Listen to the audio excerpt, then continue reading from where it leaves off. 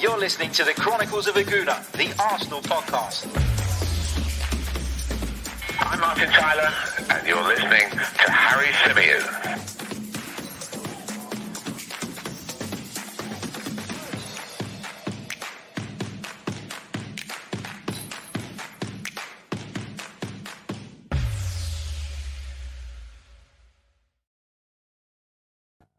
Hello and welcome back to the Chronicles of Aguna, the Arsenal podcast, part of the 90 Min Network. As ever, I'm your host, Harry Symeou, and this edition is sponsored by our friends over at Pro Prep. We thank them for their very kind sponsorship, and I'll be telling you a little bit more about their product just a little bit later on in the show. On this edition, we are going to be discussing Arsenal's misfiring attack, and we're going to be talking about how potentially Mikel Arteta could improve things in that department. I think largely throughout his tenure, we've all, okay, there've been wobbles in there and there've been games where that perhaps hasn't been on show, but I think we can all agree that defensively we have got better. Doesn't mean we're where we need to be. And obviously, if you look at the last few games where we've conceded a shitload of goals, it kind of doesn't really back up this point. It kind of makes you feel like it's a bit of a moot point, but actually, overall, I think we've done a good job, or Mikel Arteta and Edu have done a good job of improving the backline. I think in Aaron Ramsdale, we've got a goalkeeper who you trust, who you believe in, who you feel will only get better over the years. You've got a right back who most of us are quite comfortable with in Takahiro Tomiyasu. Then you move into the centre. Ben White and Gabriel feels like a real partnership for the future. And the options that we have at left back in Kieran Tierney and Nuno Tavares are pretty good as well. So the backline has improved, but one of the big problems that Arsenal are experiencing this season, and one of the big problems that we experienced at various points last season as well, is in the attack. And as Arsenal fans of my generation in particular, it's really difficult to get your head around that. It's really difficult to get your head around the fact that we're watching Arsenal week in, week out, and wondering where a goal is going to come from. I mean, if you think back to the peak Arsene Wenger days, if you think back to some of the striking and attacking midfield talent that we had over the years, to think we're now in a position where we simply can't attack is crazy. And even when things started to go south for Arsene Wenger, you still always felt that this team had the ability to score goals. The problem was largely at the other end. Okay, towards the end, it went a little bit stale and we weren't as good in that department as we had been in years previous to that. But overall, under Arsene Wenger, you always felt like Arsenal could score. And then in came Unai Emery. And again, you can't say that Unai Emery's Arsenal didn't score goals. They had a goal threat. They were much more creative than this current Arsenal side. Only, again, in Emery's case, defence was an issue. But here we are now in December 2021, Mikel Arteta approaching his second year anniversary as Arsenal boss. And lots of people are wondering why a group of forwards that comprises of Pierre-Emerick Aubameyang, 60-odd million pound striker, Alexander Lacazette, 45 million pound striker, Nicola Pepe, a 72 million pound winger, young budding talents such as Emile Smith-Rowe, Bukayo Saka, Gabriel Martinelli, Martin Odegaard. Lots of us are sitting there thinking, how are we at this point where scoring goals is proving so difficult? How are we at this point where we are getting literally one or two good chances a game, and our strikers are now under so much pressure that if they don't take that chance, that is often the difference between us winning or losing a game? How did it come to this? Well, I think there are a number of reasons, and I think there are a number of reasons that we need to look into and we need to address and we need to discuss. And I just want to make it clear, at the beginning of this episode, this is not excusing Mikel Arteta of any of the blame. In fact, I'm going to point a lot of it at him because I do think he is largely responsible for where we are now as an attacking outfit. I do think he's largely responsible for the fact that we don't score goals with any regularity, that you wonder where the goal is going to come from week in, week out. But there are other factors as well that we need to consider. And I guess that the main factor, for me anyway, is the decline in Pierre-Emerick Aubameyang. You are talking about a striker who has been, for the most part of his Arsenal career, a revelation. You're talking about somebody that was brought in for big money, but instantly hit the ground running. He joined mid-season in that half of the season, he was wonderful. He made 13 appearances in the Premier League in that second half of the 17-18 season, managed 10 goals and scored 5 assists. That's 15 direct goal contributions in 13 games. You can't really ask for any more than that from Pierre-Emerick Aubameyang. And then the following season, 18-19, he managed 22 goals and 7 assists, so 29 direct goal contributions in 38 Premier League appearances. And in 19-20, he continued with an identical scoring record of 22 goals in the Premier League alone. And then it went downhill. He was incredibly good in that 19-20 season in terms of the individual contributions he made towards Arsenal's FA Cup victory. 2 goals in the semi-final against Manchester City, followed by 2 goals in the final to finish off Chelsea. He showed everybody that he was still at a very, very high level. The goals in the Premier League, we all knew they were coming. People had at times accused him of being a bit of a flat track bully, someone that scores goals against the weaker sides or the sides that he should score goals against, and maybe went missing in big games. Well, a semi-final against one of the best teams that the Premier League has ever seen, and then a final against a really strong Chelsea side, kind of put that myth to bed. And I think that was a moment where Arsenal felt that they couldn't let this guy go, that they couldn't possibly allow him to walk away, and the need to tie him down to a new contract was seen as a real priority for the club. Obviously, we've seen with hindsight that Pierre-Emerick Aubameyang hasn't been able to maintain that level. You're talking about someone who's entering the latter stages of his career, 32 years old now. Maybe he's lost half a yard of pace. I don't know. But in kind of looking at Pierre-Emerick Aubameyang, it's important that you recognize it's not all his fault, right? The team are generally less creative than they were previously. I think the players around him haven't always performed.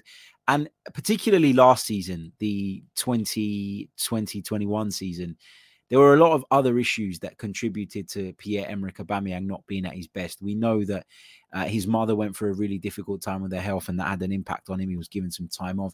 We know that he contracted malaria, and it was a really weird bloody season, wasn't it? He managed 10 goals in 29 appearances, so nearly 1 in 3, if you want to look at sort of ratios.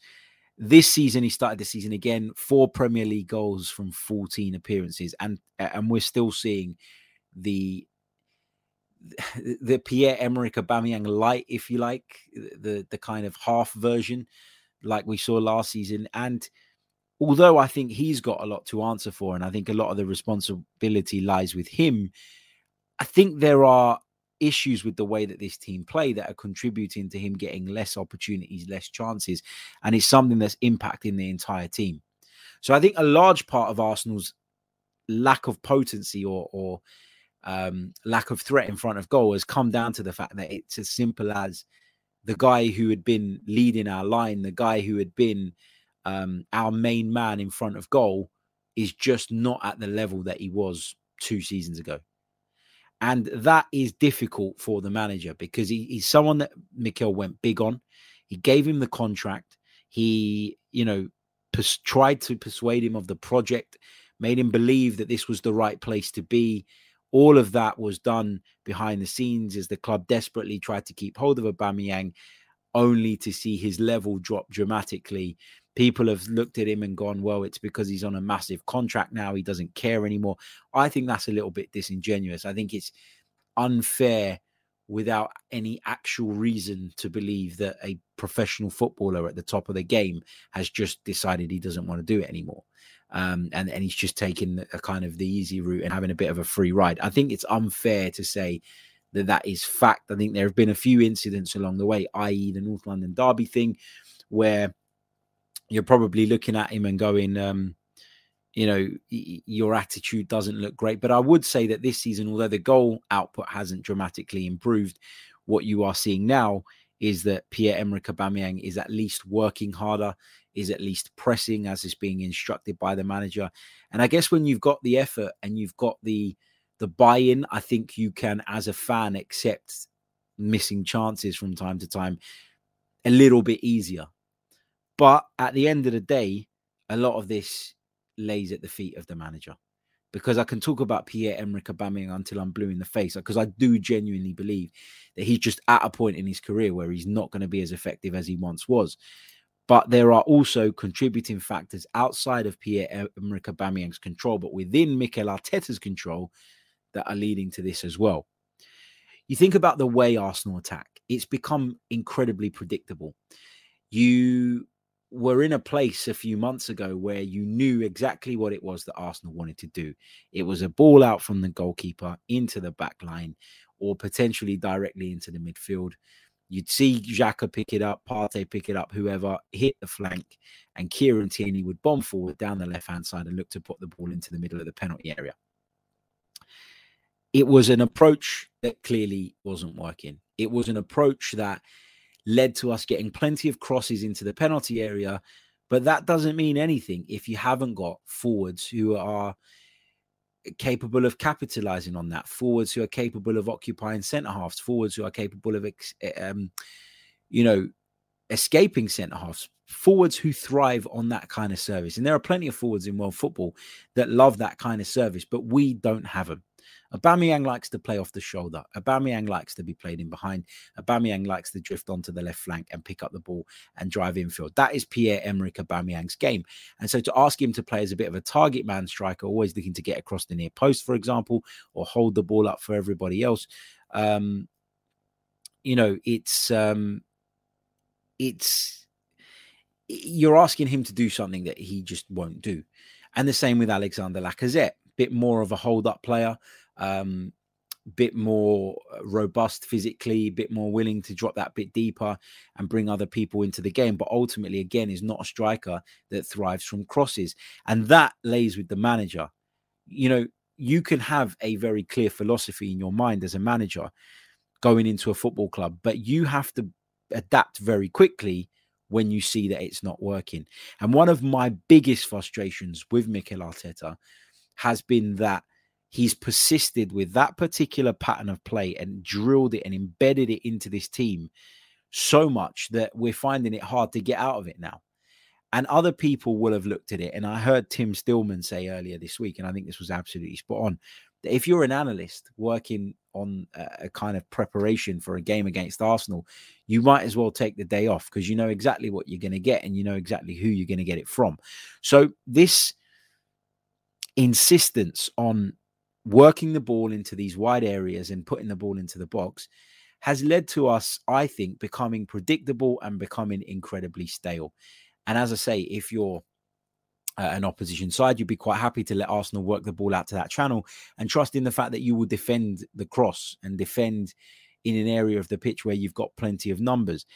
It's a big problem. And I felt like when Nuno Tavares was playing at left back and Sambi Lokonga was playing in midfield, that we saw a little bit less of that because these guys hadn't had it drilled into them and were a little bit more kind of spontaneous in the way that they attacked. Sambi Lokonga, quite happy to let the ball run across him and carry it forward, quite happy to break the lines with a pass, quite happy to play a riskier pass than maybe Granit Xhaka would. And the same with Nuno Tavares on that left-hand side. He's not always looking to go on the outside. He's not always getting the ball and having the first thought of, I need to get it into the penalty area as soon as possible. You know, he will sometimes come inside and drive at people, have a shot, for instance, from the edge of the penalty area. And that kind of spontaneity and unpredictability in our game is ultimately what I believe is needed to kick this attack and spark this attack back into action, because it is too regimented, it is too predictable, and therefore it's easy to defend against. The other thing I wanted to talk about was Lacazette and him dropping into deeper positions. It's all good dropping into a deeper position and retaining possession. But when you do drop into a deeper position, bring the ball under control and work the ball into wide areas, who is then making the run beyond you to get in the box? Who is then making the run into the space? Who is then occupying the centre halves and creating spaces potentially for people arriving late? And the only recent example we've really seen of that was the goal against Everton on Monday night, where you did see the ball worked out wide and Gabriel Martinelli had drifted infield into that inside space and made a dart towards the near post. He made a dart in towards the near post. It meant that the centre-halves couldn't leave him unmarked, and that created the room for Martin Odegaard to time his run perfectly and arrive in the penalty area and put the ball in the back of the net. One of the easiest things to defend against in football is when you know what someone's going to do, right? If, you know, we've said it time and time again, there are some players that are so brilliant that when they're even if they're predictable, you can't do anything about it. Prime example of that for me is Arjen Robben. Remember Arjen Robben at his peak? He'd get the ball on the left wing. You knew that he was going to drop the shoulder and step inside onto that left foot. You knew that that was his intention, but you couldn't stop it. You know, Arjen Robben was that good. He was that brilliant that he would step inside, and before you've even readjusted your body position, the ball was in the top corner. Players like that, you can't defend against them because of their brilliance, and it becomes very difficult, even though you know what they're going to do. But as a general rule, if you know what somebody is going to do, 9 times out of 10, you'll be prepared for it and you'll be able to deal with it. And when you're putting crosses into the box, that is a very that is playing the percentages game. That is putting the ball into an area and hoping that your player, more often than not, you know, sometimes you'll cut it back and that's a little bit different. But more often than not, when you put the ball into the penalty area, you're relying on the ability of your centre forward to beat the centre half to the ball and make the most of that. It's a bit of a percentage game. And the reason I find this so strange is because when you think about the rest of our attacking play, crossing aside, it is all very meticulous. It is all very calculated. And we're almost looking at times under Mikel Arteta, and I know people used to say this about Wenger, looking to score the perfect goal, just in a different way. Mikel Arteta's perfect goal is exactly what I've described, the goal against Everton. Work the ball out from the back, work it out to the flank, get it into the box, have a runner arriving, turning up on the edge of the penalty area and sticking the ball in the back of the net. But that, in order for those moves to work all the time, the level of brilliance and accuracy that needs to be applied all the time is just unsustainable. And it's not something that you're going to produce every time you build up from the back. So we're on the one hand being very meticulous and very particular about one way that we want to play. And on the other hand, we're saying that we want to play the percentages game by putting the ball into the penalty area and hoping that our strikers can win it and make something of it. Now, if you've got a striker who's fit for purpose, the law of averages says that that striker will win more of those balls. Therefore, you stand a greater chance of succeeding from that particular pattern of play. But at this moment in time, we don't have that. And this is where I say to people that one of the issues with Mikel Arteta is that he's come into this club with a very clear idea in his own mind of what he wants and what he wants to see. And the problem with that is, as a young manager, there is no hard, concrete evidence that what you are thinking in your mind is going to work. If you're Marcelo Bielsa, right, prime example, and Leeds are having a difficult time at the moment, but if you're Marcelo Bielsa, you have coached at a very high level for 30, 40 years.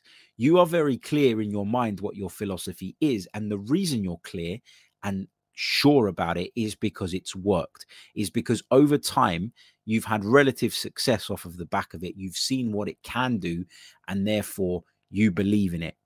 If you're a new manager, you can't be so rigid in your philosophy. Your philosophy as a manager is something that you need to develop over time. It's something that will come from your kind of initial thoughts and then complemented by what you're learning or what you have learned throughout your career to date.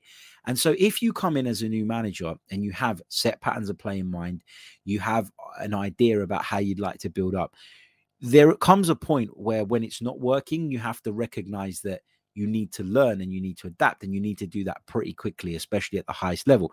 And one of the biggest frustrations about the game against Everton was that it felt like we had slipped back into the Arsenal that we'd seen prior to that decent run that we went on. And people had thought we'd turned the corner. People felt like we were being a little bit more spontaneous and that we were being a little bit more aggressive in our press, therefore winning the ball higher up the pitch and causing teams more problems. And then to slip back into that was really, really frustrating. So I've pinned a lot of the blame on this, on Mikel Arteta for his ideas and the fact that he stands on the touchline. And I've seen this. I was very lucky to have been at a couple of games during the lockdown period where there were no fans in attendance. And what we got from that as people covering the club was we got a real insight into exactly what it is that Mikel's asking for from the sidelines, because there was no background noise. You could hear every word. And Mikel is somebody who stands on the touchline and coaches every pass, coaches every every move.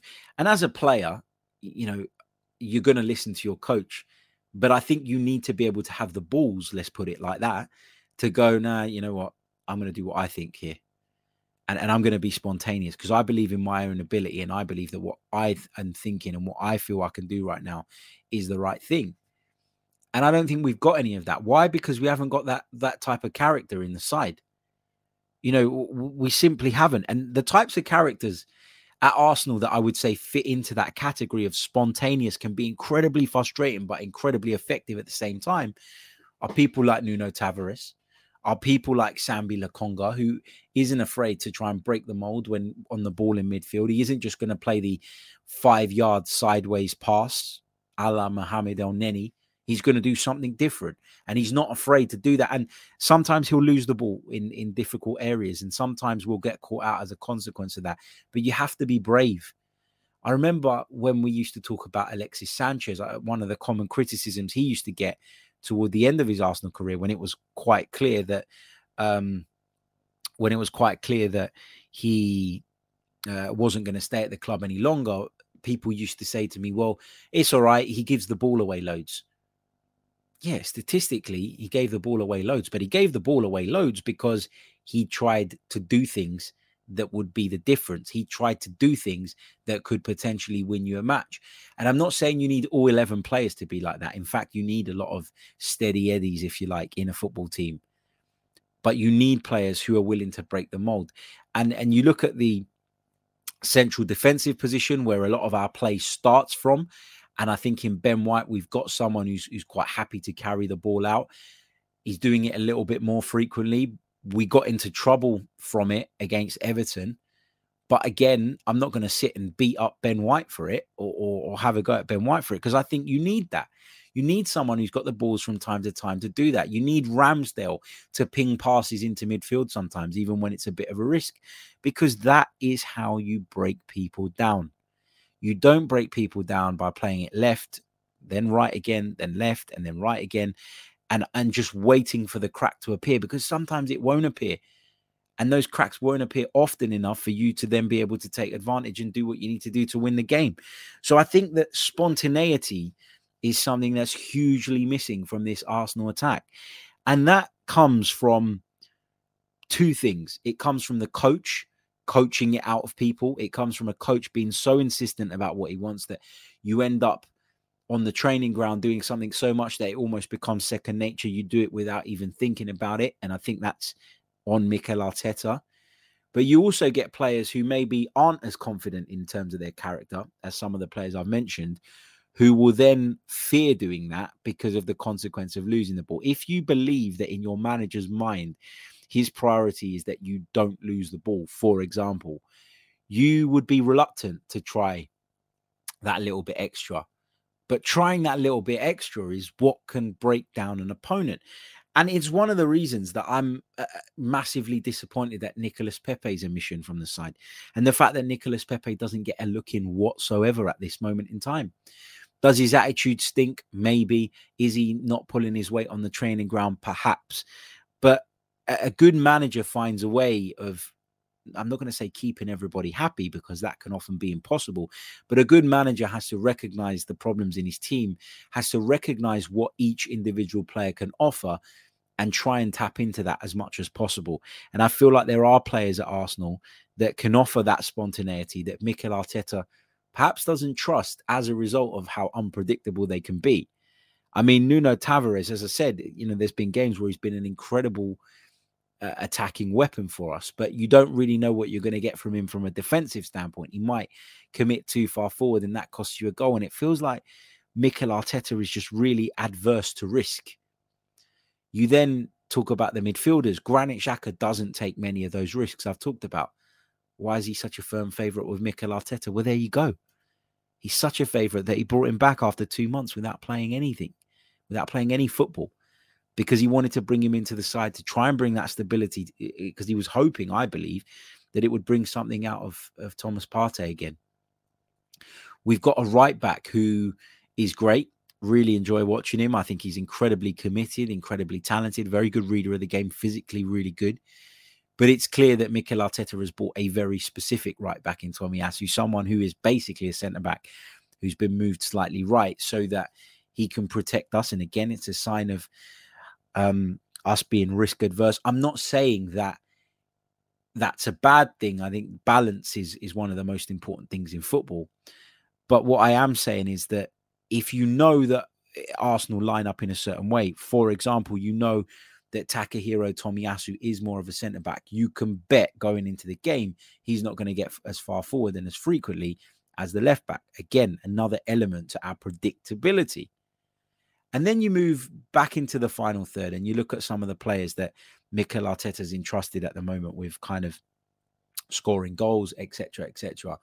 You know, we talked about Aubameyang, we talked about Lacazette and the problems I mean, Alexander Lacazette, I heard somewhere today that he's had a handful of shots in the Premier League so far this season. In fact, if we go over to some of the stats from this season, let me just bring it up on the Arsenal page. Where are we? Let's go to Arsenal. You know, if you look at some of the stats, you can see that these players, although, you know, we've come away from a lot of games this season talking about how well Alexander Lacazette did. Has he actually offered much as a goal threat? Has he actually offered all that much as someone who's going to, you know, contribute to us scoring on a regular basis? You know, three goals in total this season from 13 appearances. It's not really good enough. You know, people slag Pierre-Emerick Aubameyang off. He's managed 7. Emile Smith-Rowe 6, which is pretty good. Bukayo Saka 3 from 17 appearances. That's not good enough. Martin Odegaard 3, not good enough. Gabriel Martinelli 1. Eddie Nketiah 2. Nicolas Pepe 1. You know, it's these players need to be more potent when the opportunities come their way and need to take a bit of responsibility themselves. I think another big issue that we have is the inability to carry the ball into dangerous areas. I think we've got one player in the current starting 11, as Mikel Arteta would have it, that enjoys carrying the ball and carries the ball comfortably and carries it into areas where we cause problems. And that is Emile Smith-Rowe. I think he's a really, really good dribbler. And a lot of the good things that we have done this season have come off the back of him carrying the ball, you know, into specific areas and almost luring players in. And that in turn creates space for others. But, you know, a lot of the issue is that as well. And you know, the lack of dribblers, because I think if you look at it statistically, and I don't have the stats to hand, but I was looking at something yesterday, Arsenal are one of the worst dribbling teams in the Premier League, in the sense of we don't do it enough. And when we do try and do it, we don't complete as many dribbles as some of the teams that we're competing with this season. Dribbling is a very important part of the game. I think we've almost been conditioned with all this tiki-taka football that it isn't important, but it is. You know, you have to have the ability to beat a man. If you pass, but a team is set up perfectly, where's the space? Sometimes you create space by showing a bit of brilliance and skipping past someone, having the ability to take a man on and break into a space. All of these things are really, really lacking in this Arsenal team. And I believe that although we won't fully solve this problem until we go and upgrade in terms of our attackers in the transfer market, I do think there are certain things that Mikel Arteta can do to improve our attack. And I think one of them, or the main one, is taking the shackles off of certain players. I think another one is including more of the players that possess that particular skill set, the ability to dribble with the ball, the bravery that is needed to do things like that. I can't believe that Nicolas Pepe is being completely overlooked at the moment. I can't believe that Eddie Nketiah is being preferred over him in wide positions. I think that's absolutely crazy. I mean, Nicolas Pepe, you know, he's appeared 9 times this season. And although he's only scored 1 goal, he's provided 3 assists. That's 4 direct goal contributions in 9 appearances. It's a pretty good ratio. And I know it's a small sample size, but when you compare that ratio to some of the players in terms of their direct goal contributions with their appearances, etc., you know, for example, if you look at Bukayo Saka, 5 direct goal contributions in 17 appearances. That's not even 1 in 3. If you look at Emile Smith-Rowe, 8 in 16, that's 2 a game, which is around about what Pepe's is. Martinelli, 3 direct goal contributions in 11. Again, that's, you know, nearly 1. It's not 1 in, not even 1 in 3. And the point I'm trying to make is that Nicolas Pepe can frustrate the shit out of people. You know, he does things that irritate you. He does things that drive you mad. But ultimately, throughout his Arsenal career, he has contributed, you know, very strongly in that area. He's contributed brilliantly, you know, in an attacking sense. And I'm not saying, even because I know a lot of people say he's not played well, Saka in front of him. I'm okay with that. If you think about it, I'm not even saying that you have to leave Saka out of the team. You know, Martin Odegaard went through a shit period. Why not put Emile Smith-Rowe in the 10? Give Saka one flank, give Pepe the other. Put Pepe on the left if you want to leave Saka on the right. You know, he's proven that he can be effective from the left-hand side as well. At various points last season, I would argue he looked better from the left-hand side. So the point I'm making is not that Nicolas Pepe even needs to start every week, but you can't afford to freeze players like that out. You can't afford to say to Nicolas Pepe that you've now fallen down the pecking order below Martinelli, below Nketiah, who doesn't even want to be at the club. You just can't do that. It's absolute madness. And it's almost sending a message that you're not going to accept anybody with any degree of spontaneity and any bravery in the way they play. I mean, you look at last season, Nicolas Pepe scored more goals than Pierre-Emerick Aubameyang. And he's a winger. Yet you pick Pierre-Emerick Aubameyang most weeks and Nicolas Pepe can't even get a sniff on the bench. I don't care if his attitude is a little bit questionable. He's obviously a player that needs to have confidence. He's obviously a player that needs to have an arm put around him. And he's obviously a player that is, you know, is struggling with that at this moment in time.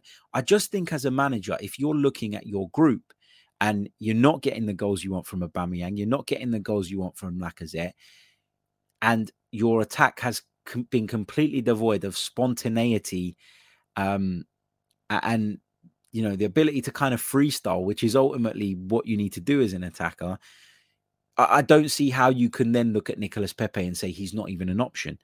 And this is where Mikel Arteta, for me, is shooting himself in the foot. I don't think bringing Nicolas Pepe in the side or playing him more frequently automatically fixes the problem, but I think it helps the problem. And I think that what we've done now is, or Mikel Arteta's done, is he's clearly shown who it is that he prefers, who it is that he wants to see staying in the side, and sent a negative message to Nicolas Pepe, which means he can't possibly be engaged anymore. And if we were firing on all cylinders, and if Arsenal were blowing teams away week in, week out, I would sit there and say, well, you know what, it is what it is. But Nicolas Pepe is in a place now where he's been completely excluded, and I believe he still has a lot to offer to this attack. As I say, look at last season. Alexander Lacazette was our top scorer with 17 goals in all competitions. Second behind him was Nicolas Pepe with 16 goals and 5 assists. Aubameyang got 15 goals. But then if you look further down the list, and I'm not really going to look at Emile Smith-Rowe here because he made significantly less appearances, 33 appearances.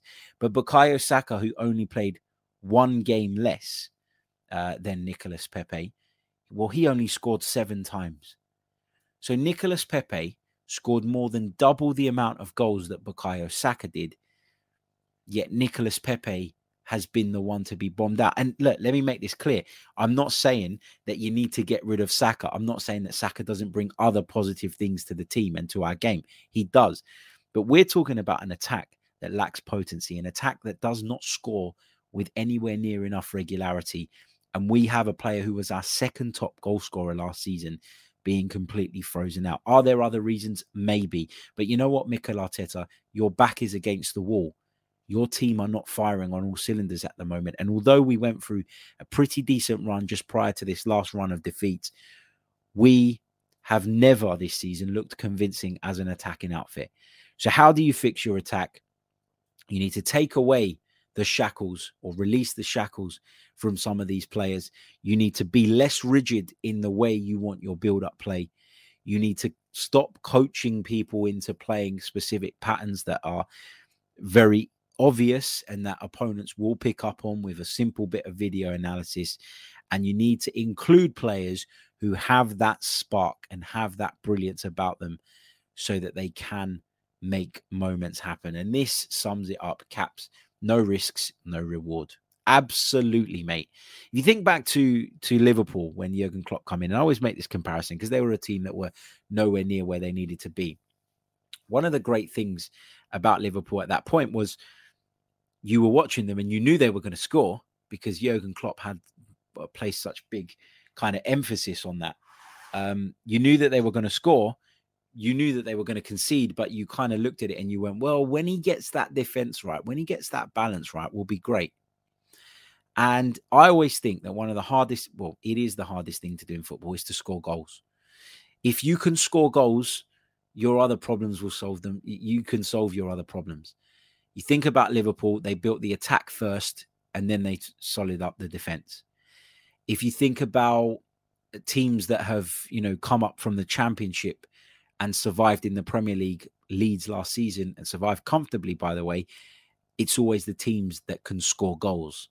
It's always the teams that have a goal threat that manage to do enough over the course of the season to see themselves through. If you can't score goals, that is a major, major problem. And Arsenal at this moment in time can't score goals, and a different approach needs to be taken. Of course, if you get better players in, then maybe some of the tactical stuff that I'm talking about and maybe some of the kind of patterns of play that Mikel Arteta wants to see would be more effective. I'm not disputing that. But right now, in the middle of December, you can't just go out and bring in a load of players. And I'd question how much Arsenal are going to have to spend in January. I don't think they're going to go and break the bank and go mad on a striker or a winger. But, if you can't, in the meantime, bring in that player that you want or the player that you believe is going to upgrade the attack instantly, you need to find a way of getting the maximum out of the options you've got. And I don't believe we are, because I believe we've got a very good attacking option in Nicolas Pepe, who can be frustrating, but as can everybody in this Arsenal team, sitting and rotting essentially on the bench, not getting a look in. And when I see others who maybe work harder, maybe are more inclined to follow the manager's instructions to a T, are getting the nod, but aren't helping us in a goal scoring sense, it drives me mad. I mean, Alexander Lacazette is a really good example of this. Alexander Lacazette, if I look at the Premier League stats for this season so far, Alexander Lacazette is seen by the fans as this really important player. And I think he does have a role to play in the squad. I think he's very useful in terms of what he does when he drops off. But you're talking about a guy who scored one goal. One goal in the Premier League this season, hasn't provided a single assist for anybody. Not a single assist and just a single goal. How can you justify this guy being in the team every week? At that point, you're just picking your favourites, because you're not picking him ahead of Pepe because of any other reason.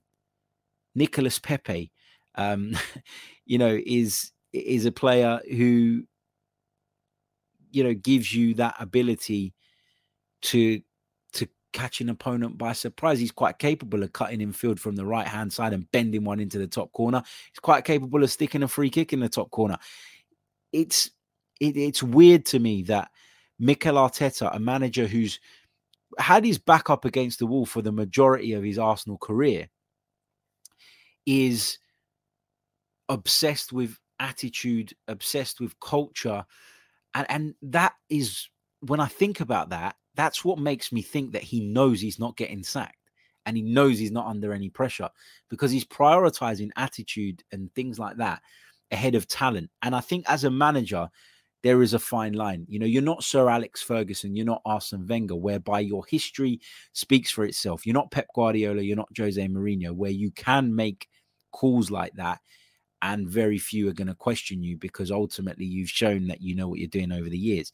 You're talking about a new manager who's clearly had an ongoing issue with the attack, who is overlooking a player who offers much more in the attacking third than at least 2 or 3 players that he is regularly selecting. So that's where I'm at. You know, that's where I'm at. You know, we're not creating sufficient chances. We're not breaking people down with enough regularity. We are very predictable in our play. And I think that temporarily improved when certain characters were picked in the side, Lokonga, Tavares. I think ultimately, though, the reason that they've been left out of the team since is because of that very reason. Because Mikel Arteta doesn't do spontaneity. He doesn't do risk. Everything needs to be calculated. Everything needs to be very meticulous. And in a lot of ways, he's a bit of a control freak. And I think there is a balance to be found. You know, you need to have your philosophy. You need to have your way.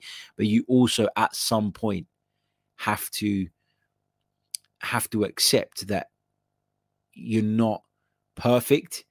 And you need to accept that you might be wrong.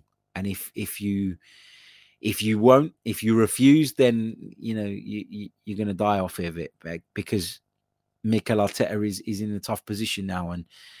And the fans in a lot of ways have turned against him. Hakuna, why are you spamming the chat box with my name? Yes, mate, we know you're there. But, you know, if you know what you want, that's fine. But as I said right at the top of this podcast, as a new manager, you can't be 100% set on what you believe is the right way, because you haven't got the experience or the evidence to show you that that definitely works. Got to be adaptable, and a philosophy is not something that you cook up in your brain and then you go out on the training pitch. The initial philosophy or your initial thoughts will, in many ways, be the basis of your philosophy going forward.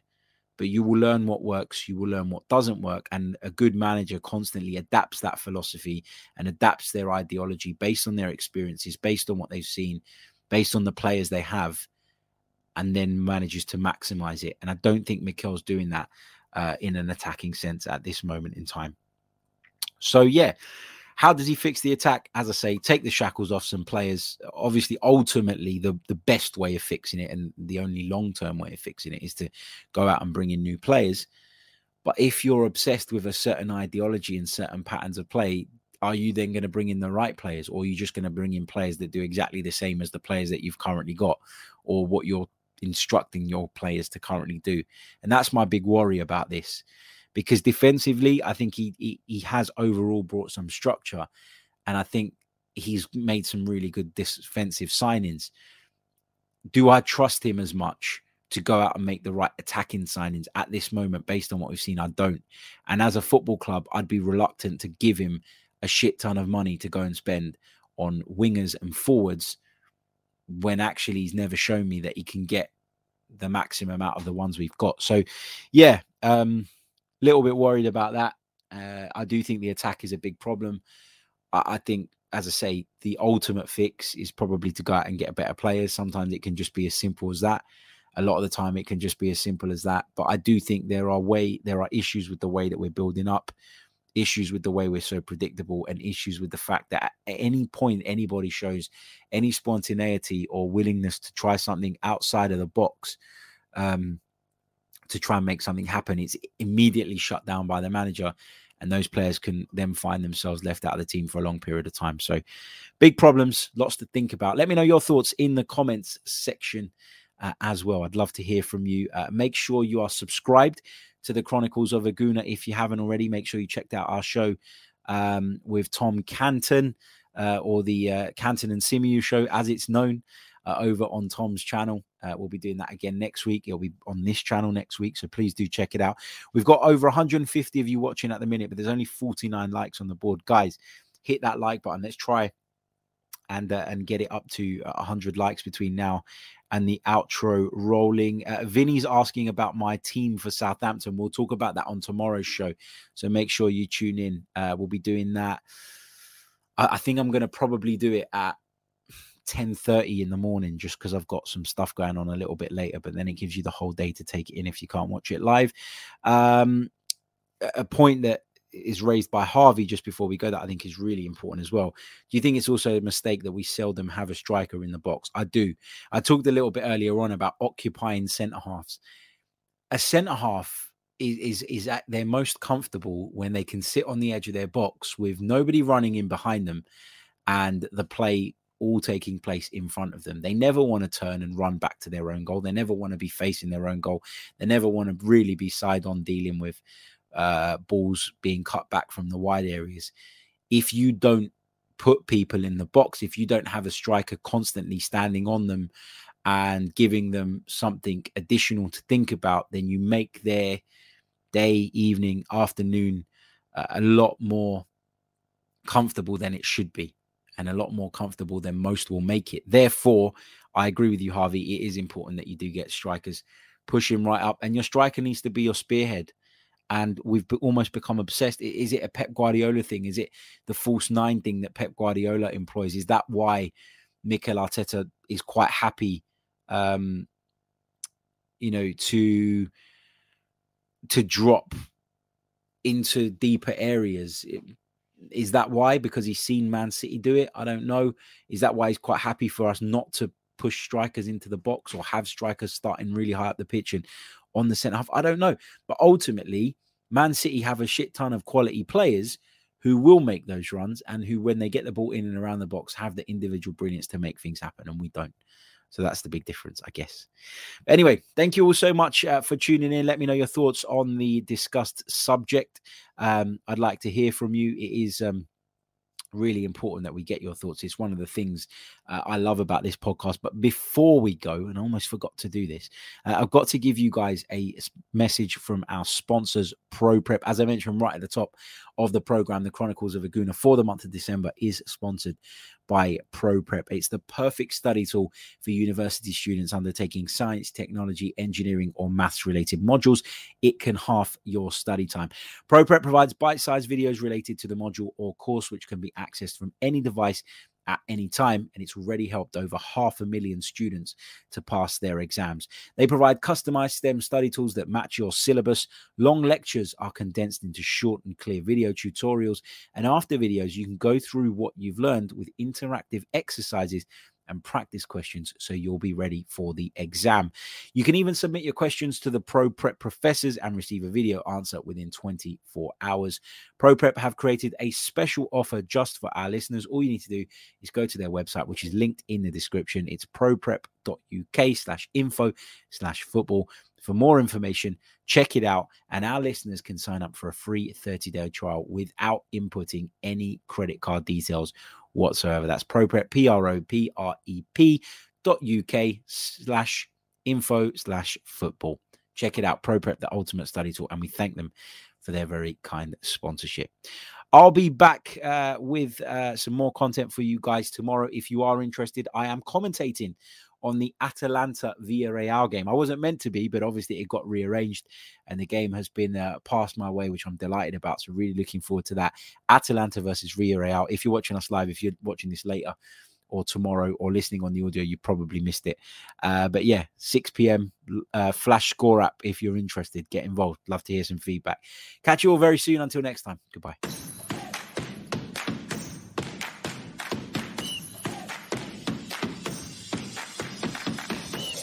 You're listening to the Chronicles of a Gooner, the Arsenal podcast.